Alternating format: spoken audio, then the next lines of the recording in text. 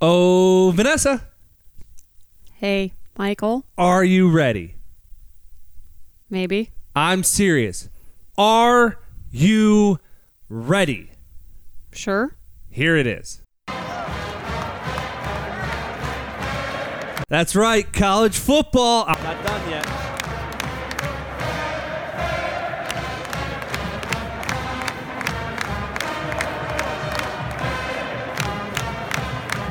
Guess who's got goosebumps?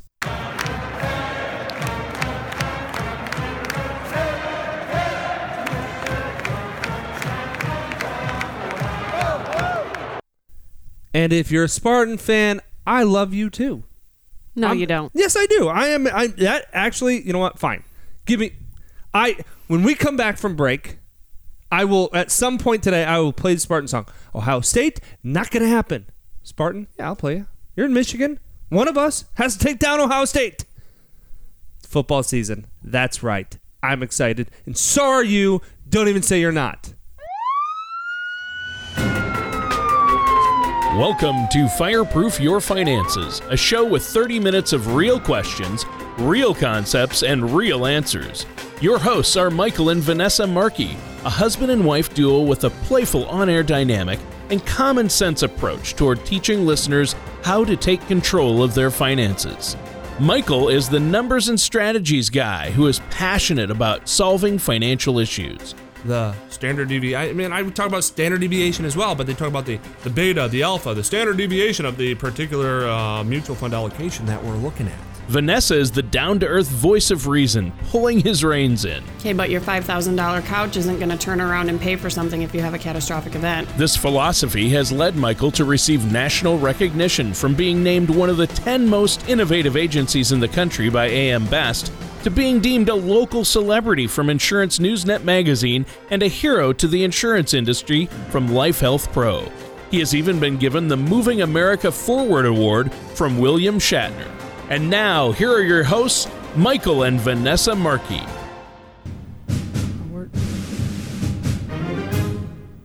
This is how their starts? I don't win any games. Welcome, everyone, to another episode of Fireproof Your Finances. We are your hosts, Michael and Vanessa. Hello, everyone. I apologize that your eardrums probably just got blown out. They did not. Yes, that was a little loud. It wasn't. What did I promise before the break? That you'd play the Michigan State fight song. But not Ohio State. Well, duh. Why is their fight song so much quieter? Okay, because you just turned it down. Come on. All right. I got to tell you, I didn't know you guys had... No offense. I didn't know there was words to this song. There's words to every fight song. Whoa. Every fight song. Yeah, I'm fairly certain every fight song unequivocally, you don't think there's a single fight song in the history of the world that doesn't have words? Maybe for the School of the Deaf. I don't know. That would be weird. What do they do? Sign? Sure. Sign and hum? Yes. Oh, you can't see me signing. You're on the radio. Right. All right. Anyway, let's get on with this show. Someone's excited football starting in a month. Yes, I'm excited. I am ecstatic. Right. You know, I don't want to go on the rabbit trail, but it is far more than just playing the sport. Because I was a college athlete and somebody whose career ended in many injuries and I've got lasting effects from it.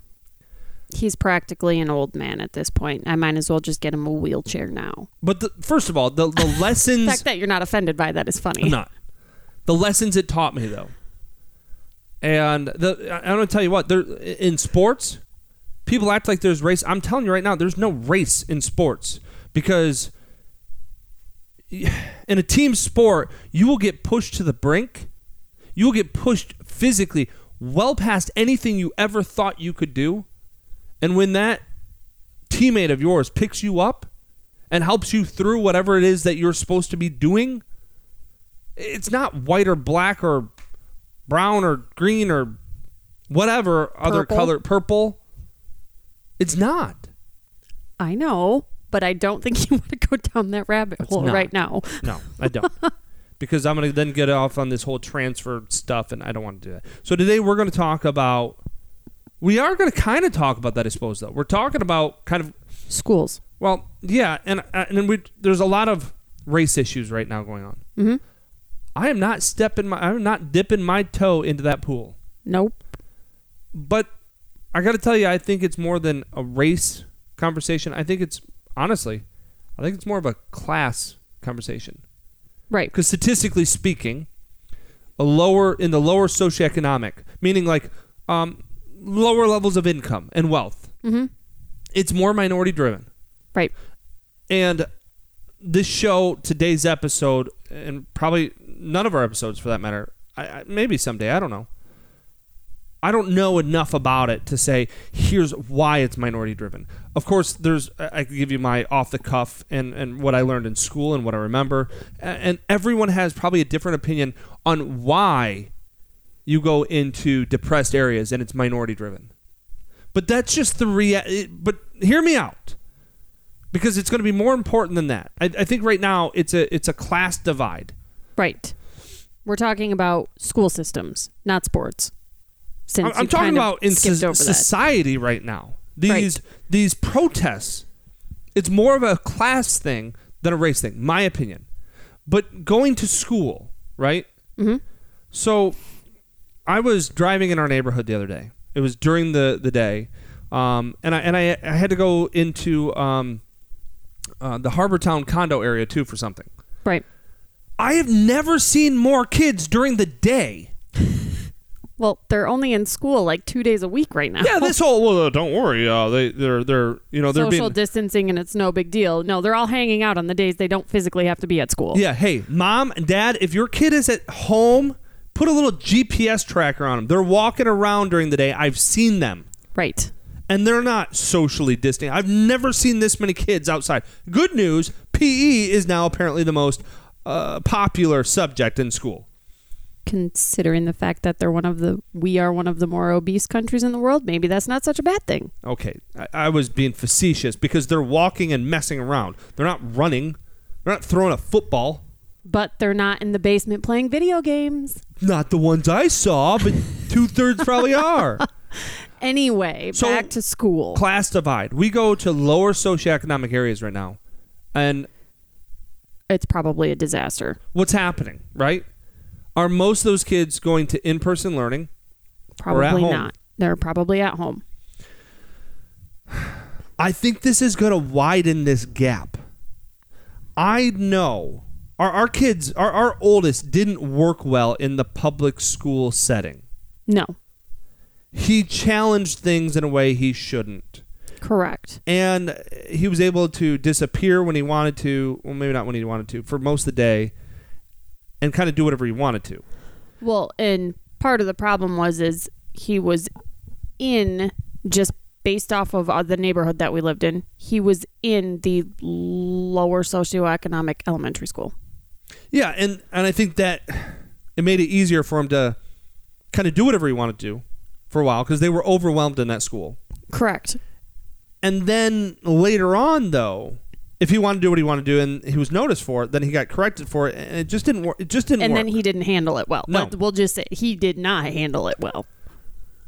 But I have a client who's a teacher, and I guess I'll say, in Whitehall. And he told me, now this is just what he shared with me, and I've got a bunch of clients who are teachers, and I've heard similar sentiments to this a few times. He said, Mike, about half of my kids, because I think of Whitehall like Lake Michigan Whitehall. Right. I don't think of rural Whitehall. Right. Farm Whitehall. Yeah, you've got Whitehall by the lake, and you've got Whitehall out in the sticks. Yeah. And he goes, half of my students, now he's in elementary school. He said, half of my students probably don't have internet. Right. And he goes, and of the half that do, there's probably 2 to 3 kids in the house. Right. He goes, and there's one computer. And right. I go, come on, there's more than one computer. He goes, yeah, there's a computer, there's an iPhone, and there's a tablet. He goes, I can't keep these kids. I don't know if he said I can't. He goes, I struggle to keep their attention. Well, right, because let's be honest. Face to face. Our now second grader struggle bus hardcore for computer learning.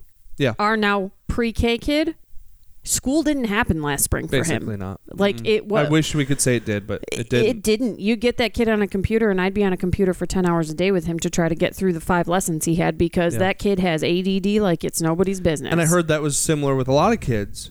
And, the way he put it made a lot of sense to me. He goes, Mike, we have a hard enough time keeping their attention face to face when I can see them drifting off. Right. Now you want it to be on a 6.5-inch screen? Where there's probably not as much monitoring as what there is in the middle of a classroom. Right. Well, not at all.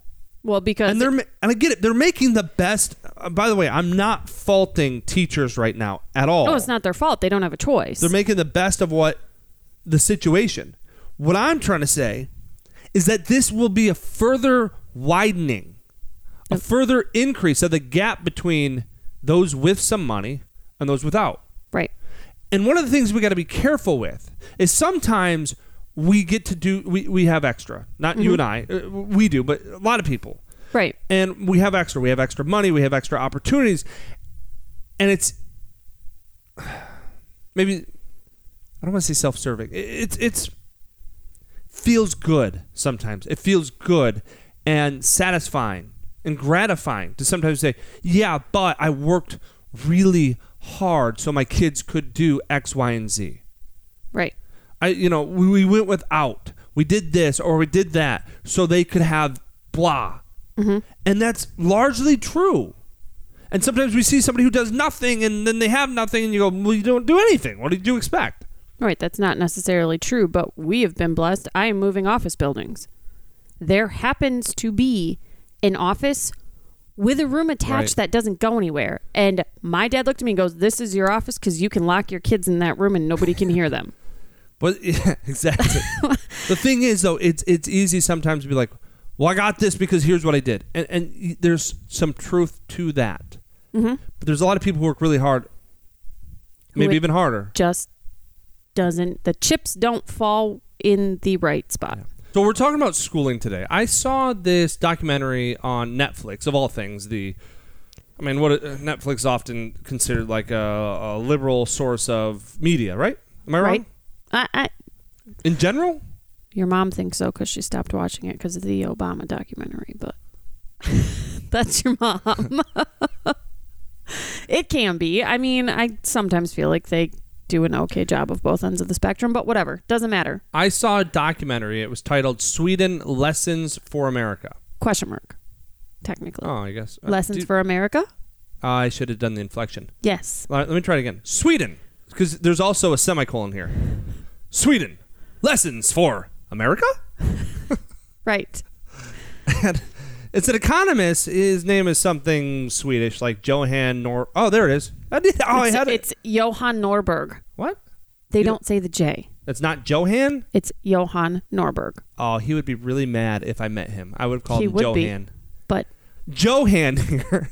He gives us an example of what happened in Sweden. Sweden went from a capitalist country. Yep.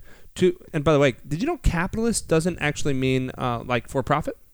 The definition of capitalist originally in economics was somebody who adds capital to a company. Yeah, I feel like I knew that. Okay. Consurgi. Right. Let's preface this with they delve into the healthcare system. Yep. They delve into more than just education. But they go into education here. It's about halfway through. Right. And, well, you know what? Let me preface this before we dig into it. Because I've been having this conversation a lot with my clients and people that I get to talk to. And it's more of a back and forth conversation. But it's this.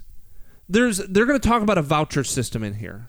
Right, which is what people are not happy with Secretary DeVos about. Among many things. Well, yeah. We won't dive into that. This voucher system, here's the biggest negative against it. Mm-hmm. What is it? That, like in America? Yes. That then people are just going to leave the public schools. It'll kill They're going to use the voucher to go to a private school. And here's my question for you. If we gave people the choice to use their tax dollars to go to either public or private, if that led to a mass exodus from public schools, what does that tell us?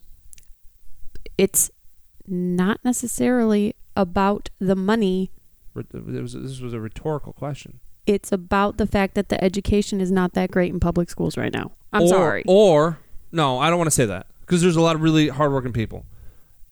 A more positive way to say that would be that people, if there would be a mass exodus, if you could go to private school for free by reassigning your tax dollars, and you would choose that over public, that's saying you believe private school is superior from an educational standpoint.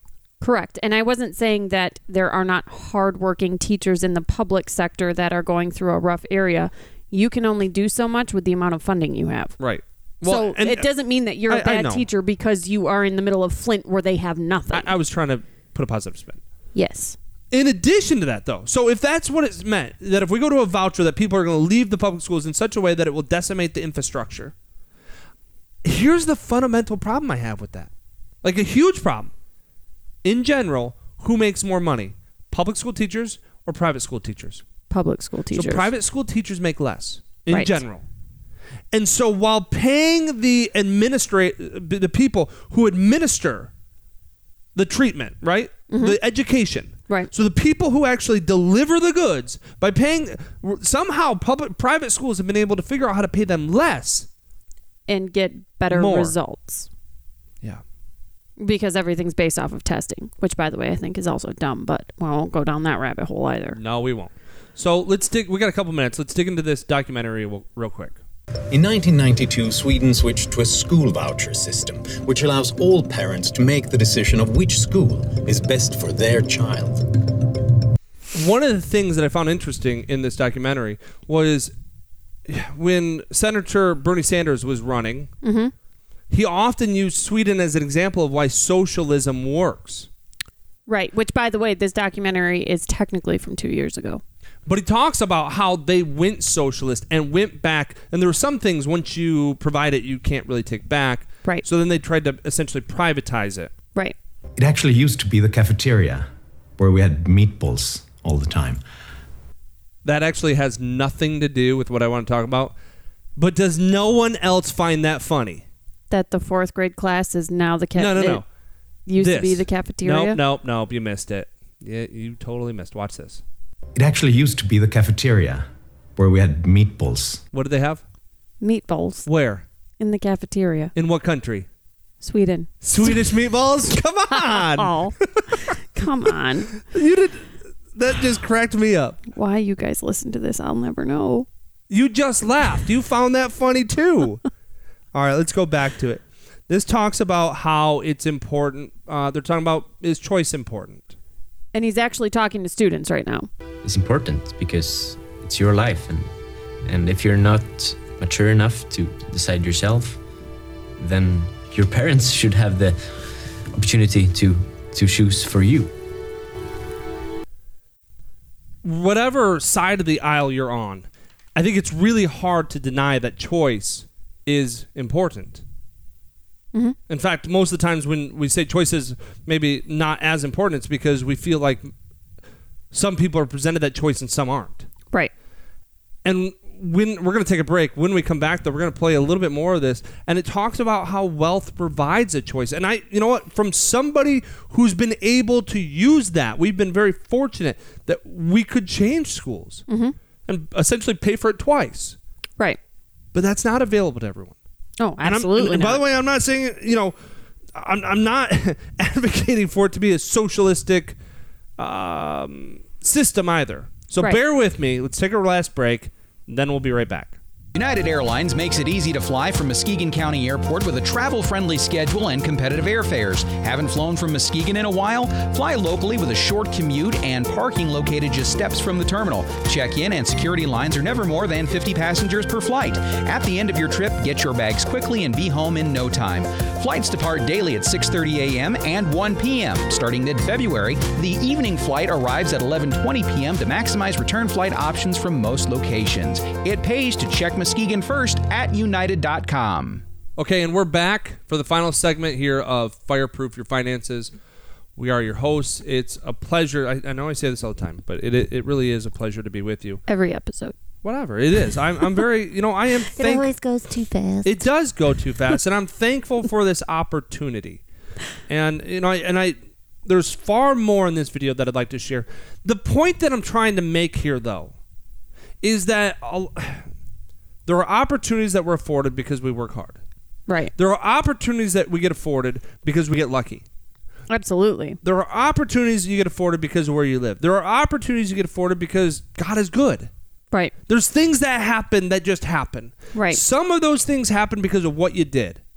A lot of those things happen because things... It just happened. And so when I watched this probably a year ago, it didn't change my view on, all right, let's just give everyone something, because that doesn't work. If you could just split resources and it worked, there'd be hard to make an argument against it. But it doesn't work. Right. It just doesn't. The fact that you can be asked to do 3 times as much as somebody else and then get the same, it's not going to work. Right. It never has. No. It disincentivizes. Right. Incentivizes? Disincentivizes. That's a word. I don't know that. Yeah, no. In your head, maybe. It works for me. But when I thought about this, and this is something that just kind of ate away at me, that everyone pays for education. Well, you do. Well, you do. It comes out of your taxes. Unless you live in a box. So some people are saying right now, well, Mike, if they don't own a house, they don't pay property tax. Right. The property tax is paid by the property owner, and the property owner is factored in the property tax into the rent. Right. Everybody pays something into the school systems. Everybody but millennials, because they're living in their parents' basements. Okay. But here's, as we go into this, they talk about profit. And one of the problems people have with a voucher system, with the school of choice, with private schools, is that it becomes a profit center. Well, it becomes a business. Correct. Cause private companies to cut back on quality. They said profit, we interrupted. Profit will make private companies pull back on quality. I think this feeling that the only way to make a profit would be to lower the quality, which of course in the rest of our world we tend to think it's opposite. That the biggest risk for low quality is when you can't make ends meet. You think about that. What happened to the U.S. automakers in the 80s? They went to low quality. Right. That didn't lead to more profit. No, it didn't, because that led to more lawsuits because cars kept blowing up. And less sales. Right. Chrysler, without Lee Iacocca, was gone. Right. Once you have introduced a system where parents can send their kids to any school they want, in any neighborhood, in a different city, is that it's extremely difficult to roll such a reform back. So they said, what they're talking about there, and they talked about in healthcare and a few other things, is when they went socialist, taking stuff back away was really difficult. Right. Now, in here, you were talking about in the break about a wait list and how some of these people sign up when their kid's like 1 or 2 years old, and yes. regardless, go ahead. I think probably some sort of a superintendent or something of the school, I can't remember what her title was, but she said, here's the deal, we have a wait list. Mm-hmm. People, if they want their kids to come to our schools, which it's the English International English School, I believe. Yeah, but it was like Eskogen or something. Right. Like well, that. It was in Swedish. Do you think they spell meatballs the same in Sweden? Probably not. But you digress. She said they have now like 30 some odd schools. Yeah, 34. Yep, they grew. 34 schools after this whole school of choice thing took off, voucher system took off, and they have a wait list. That wait list is not determined by your status in society or by how much money you have. That wait list is determined by the time that you were put on it. So you could be richer than rich, but if you're number 100 on the list, you wait until number 100. I know why this doesn't work. Hollywood would have a fit. Yes, Mrs. Step-by-Step Full House Lady would be mad. She'd be a lot wealthier. Okay, well, she's not in Step by Step, but yes, very upset. Anyway. Now, one of the misconceptions there, though, is earlier they said most of their schools, the tuition is covered by the voucher. Right. Which still means there is a higher level there's still where you can add into said pool. There is still a capitalist nature where you can add to it. Right. All right, let's go back because we're running out of time. There's been a lot of conversation in the United States about alternative models in schools and so on. But there are a lot of very strong special interests that have opposed school choice, for example, in the U.S. Hollywood. A part of this national conversation that Sweden had was to say, okay, we will provide state funding to make sure everyone gets an education, but it doesn't follow that the government is the best provider, that we shall assign students to where they have to go. All right, so I heard that. You know what? The first time I heard that, here's what I heard. Socialist. Right. But wait a minute. Don't we already provide state funding?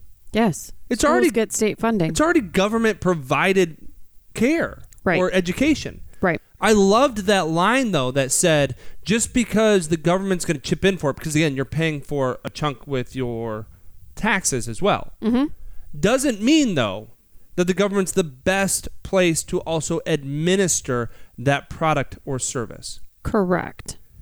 You know, here's the thing. If what's going on right now is more of a class divide than a race issue, because we know in the lower socioeconomic areas, the more depressed areas tend to be more heavily populated with minority populations. Yep. True? Yeah. Fact? Absolutely. Then if you want to fix that, if you want to make it better, is there a single argument that you can make that education, higher levels, now not bringing down levels of education in like in East Grand Rapids, right? Because one of the points that are made is, yeah, if you're wealthy, you can choose to move into those areas. It's not about bringing down the quality there. It's a matter of bringing up the quality of education that everybody has access to. Right. Is there any argument that our society would be worse if everybody had a higher level of quality of education? No. It would make it better. And is there any argument that if you could do that for what we were already spending, we shouldn't? No.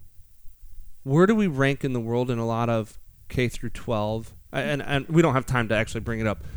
But not great right now. Yeah. We're not good at all. I think there's some areas where we're pretty good, but we're one of the most developed countries, wealthiest nations in the world. I'm not saying redistribute wealth. I'm not saying take away from Group A and give it to Group B. I'm saying the way we're doing it doesn't work. Right. And I'm saying that I feel sometimes, I know that we've been fortunate that we were able to give our children an opportunity that others aren't able to do.